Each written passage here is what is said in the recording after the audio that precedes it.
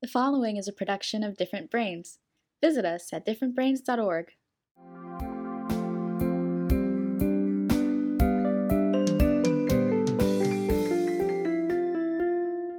Hi, I'm Dr. Hackey Reitman. Welcome to another episode of Exploring Different Brains. And today, I tell you, I'm pretty excited about today because it's not every day that you run into somebody who's such a self-advocate and makes it look so easy. So we're here to interview Sarah Goldman, who's going to tell you all about why she is such an advocate and, dare I say, self-advocate. Go ahead, Sarah. You have the floor. Introduce yourself properly.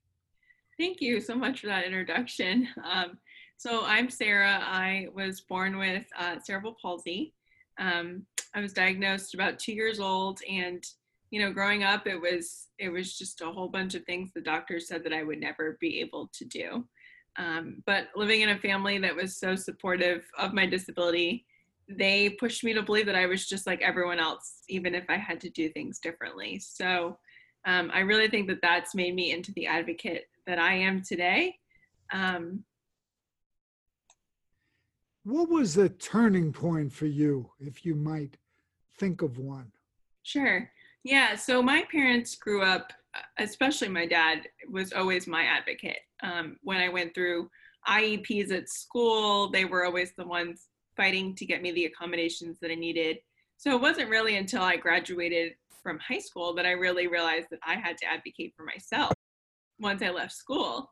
And so when I turned 18 and I went off to a university, I require personal care assistance. So getting dressed, taking a shower. And that was not something that the school provided as an accommodation, unlike what I had in high school, which was a paraprofessional.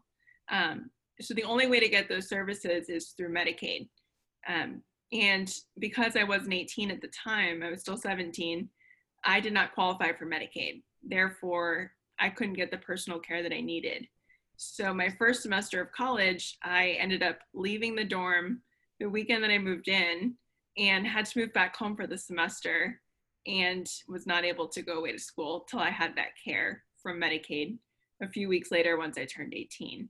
So at that point, that really was the first instance where I saw for myself an example of an injustice that I faced, learning I had to advocate for myself and knowing that that wasn't right, and how do we fix this, and how do I advocate for myself. What is the biggest single thing about cerebral palsy you think that people like me are ignorant about? Cerebral palsy is a tough one because there's such a variety of people that have cerebral palsy. It can range from people that are unable to speak all the way to people who are able to walk independently with just a slight limp. And I'm somewhere in the middle. I am able to work and drive a car, which I'm so thankful for, but I also rely completely on assistance for activities of daily living, and I'm unable to get myself out of bed. So I fall somewhere in the middle of the spectrum.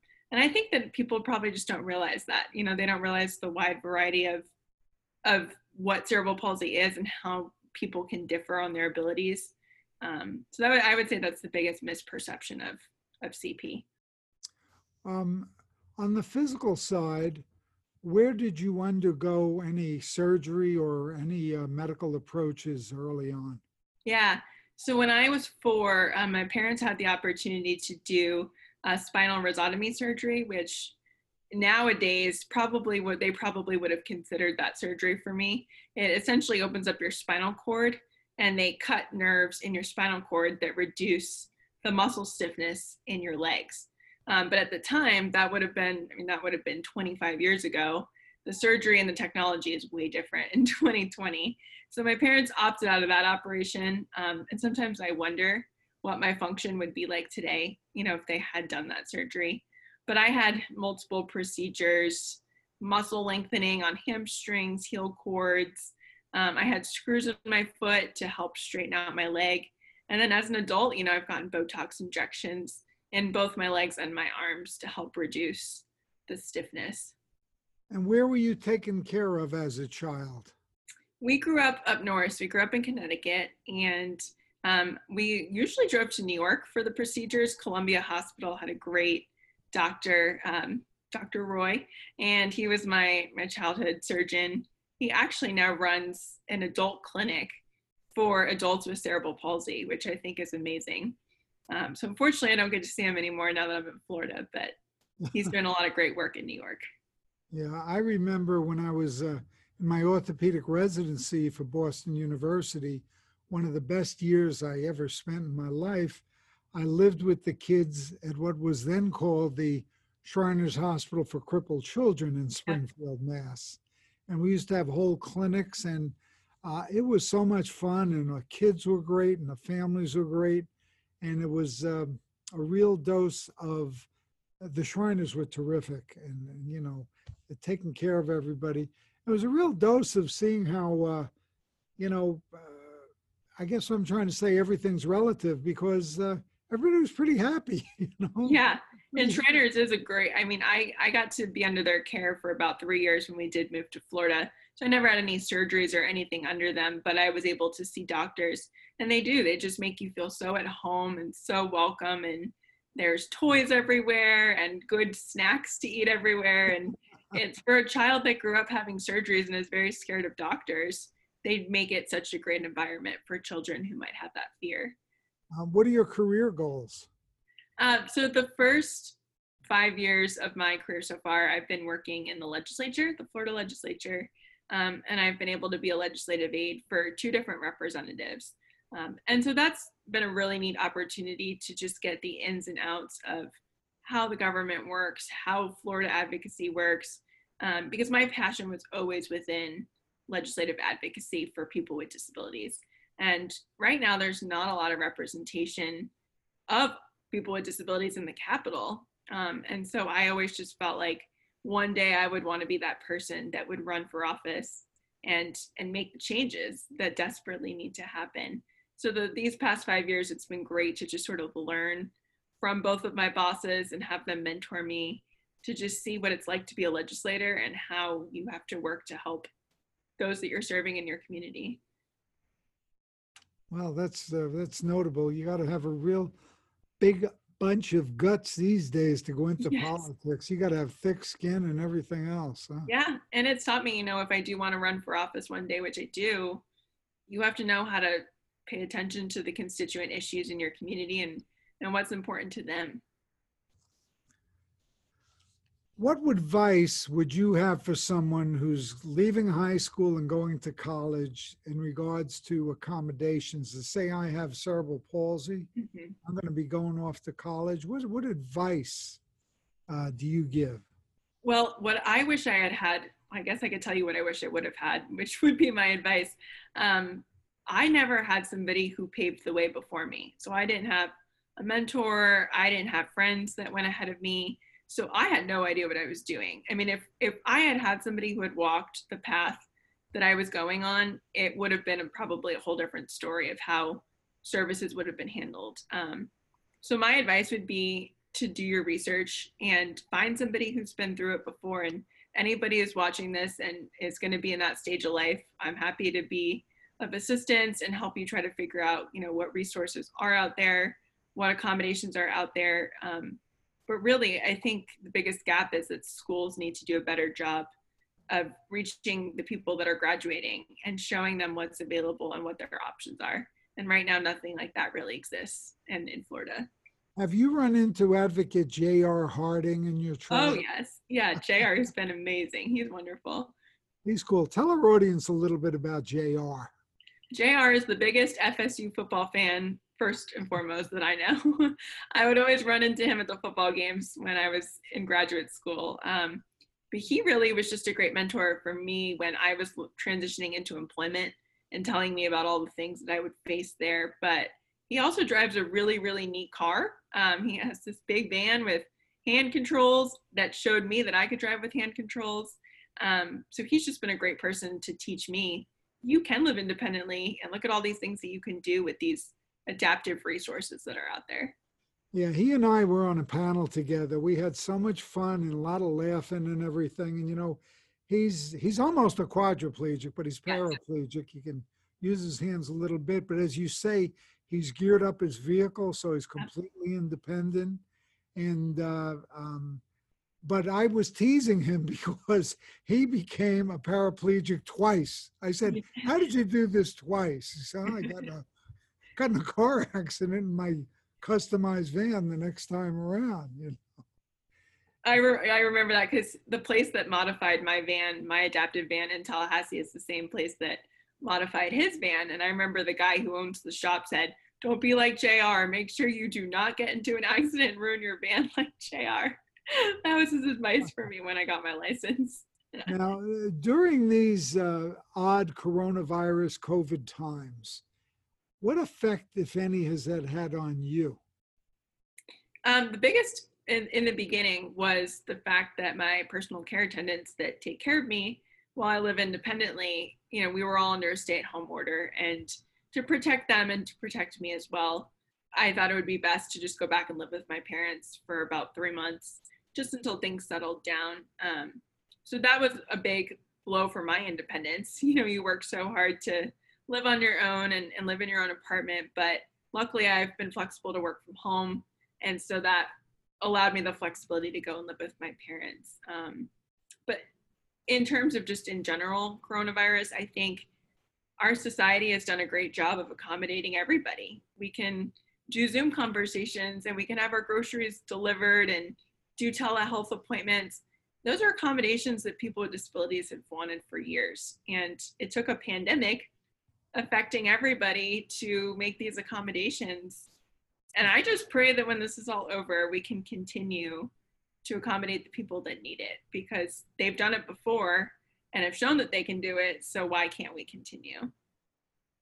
Well, those are very inspirational words. Is there anything we haven't covered today that you'd like to cover and make sure our audience knows? Yeah, I mean, I'd love to talk a little bit about employment. I don't know how much your audience knows about gaps of employment, but for people with disabilities, specifically those that are on, you know, personal care assistance and require Medicaid, there's an income limit that prohibits people from making a certain amount of money in order to keep their benefits. So JR and I have both been through this and have had to navigate it. It's a real barrier out there, and it really the system discourages people from working, because to them, you should just live on disability or work part-time just to ensure that you don't lose your services that help you get in and out of bed every morning. So that's something that I've been personally impacted by, and I think needs a lot of reform in our state and even in our country. What is the name of that retirement plan you're allowed to give into yourself that you, oh, I'm sorry, the name is escaping me. Is it the ABLE accounts? Are you yes, talking about the ABLE accounts? Could you talk about the ABLE accounts a little bit? Yeah, so right now, the asset limit, if you are on Social Security or Medicaid, is $2,000. You're not allowed to have more than $2,000 in either checking or savings combined at any point, or you're disqualified from your services of any kind. So the ABLE account allows you to put, I believe, up to $100,000 into a savings account, and also keep you eligible for your Medicaid and your Social Security.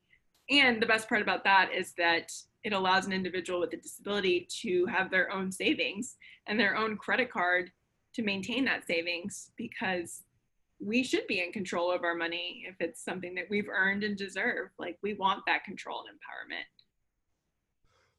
Is there any legislation pending that would solve the problem of punishing the disabled for going out and hustling a job? Mm-hmm. We, and this has been what's been wonderful about being able to work in the legislature. And the Florida Developmental Disabilities Council has been a huge advocate for this too. We have been able to put together a working people with disabilities program in Florida. So originally the income limit was $27,000, and now we've raised it up to it's almost $52,000 that you can earn. And your savings is also able to be increased. So the only thing with that is that you have to be on a Medicaid waiver. So whether that's the iBudget APD waiver or the long-term care waiver, they didn't open it up to anybody on Medicaid in general, just because that would have meant Medicaid expansion. And we know that that's not something that the legislature is very passionate about at the current time. But I think that that's going to give people a lot of opportunities to not have to live in anxiety and fear over graduating with a degree, or now even wanting to pursue a college degree, knowing that they're worth something and can go earn a little bit more money. So that is the law in Florida? The program just got implemented probably about a month ago. So Wow. I don't know how many people have been enrolled yet. I know I'm not enrolled in the program yet. They're still kind of working out the kinks, but everything is done and all the approvals have been done. It's just time to start getting people enrolled. Is there anything else Different Brains might be able to do to help the advocacy and what you're doing on behalf of not just cerebral palsy, but all of us who might have some disabilities or different brains or different bodies or different what have you, that make us a little bit less able to do stuff? Yeah, I think even just spreading awareness through these interviews and these podcasts, I mean, awareness to me is the greatest barrier out there. People aren't aware of issues, or, often don't recognize their privilege and see the barriers that people with disabilities face, then nothing can be done. I've had so many friends over the years say, wow, I've never thought about having to call a place ahead of time to make sure that they're wheelchair accessible until I met you. Or, I went on vacation and I went to this place and your wheelchair wouldn't have been able to get there.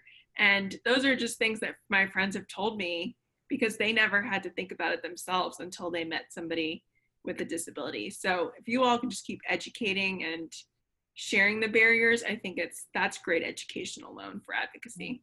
One of the articles I read about you had very good common sense. Why don't we just build everything accessible? Exactly. You know, Universal design. Yeah, everybody benefits. what a novel idea. Everybody benefits. And it's not even people with disabilities. I mean, you think about pregnant moms or moms that have young kids in strollers. I mean, everybody could benefit from a curb cut. It's not just people with disabilities. It's all of us. Where can people learn more about the topic, and where can people learn more about you? You can follow me on social media. I have been trying to stay off social media lately as much as I can. There's just so much going on in the world that it's a lot. But my Instagram and Twitter handles are at sgoldman17. So feel free to send me a follower request. I sometimes post about my advocacy work on there. And would just love to be able to follow other people and see what they're doing as well. So please reach out. Well, Sarah Goldman, you're amazing. And we really, really want to thank you for this inspiration. Oh, thank you. And this is a lot of fun, and we hope you'll come back in the future. And thank you so much for being with us, and keep up the great work you're doing as a self-advocate and really, really going after the legislation and so many other things to make life better for those of us with some challenges. Thank you very much. No, thank you. Thank you. This was great.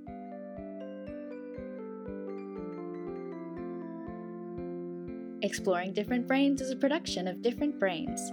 Visit us at differentbrains.org.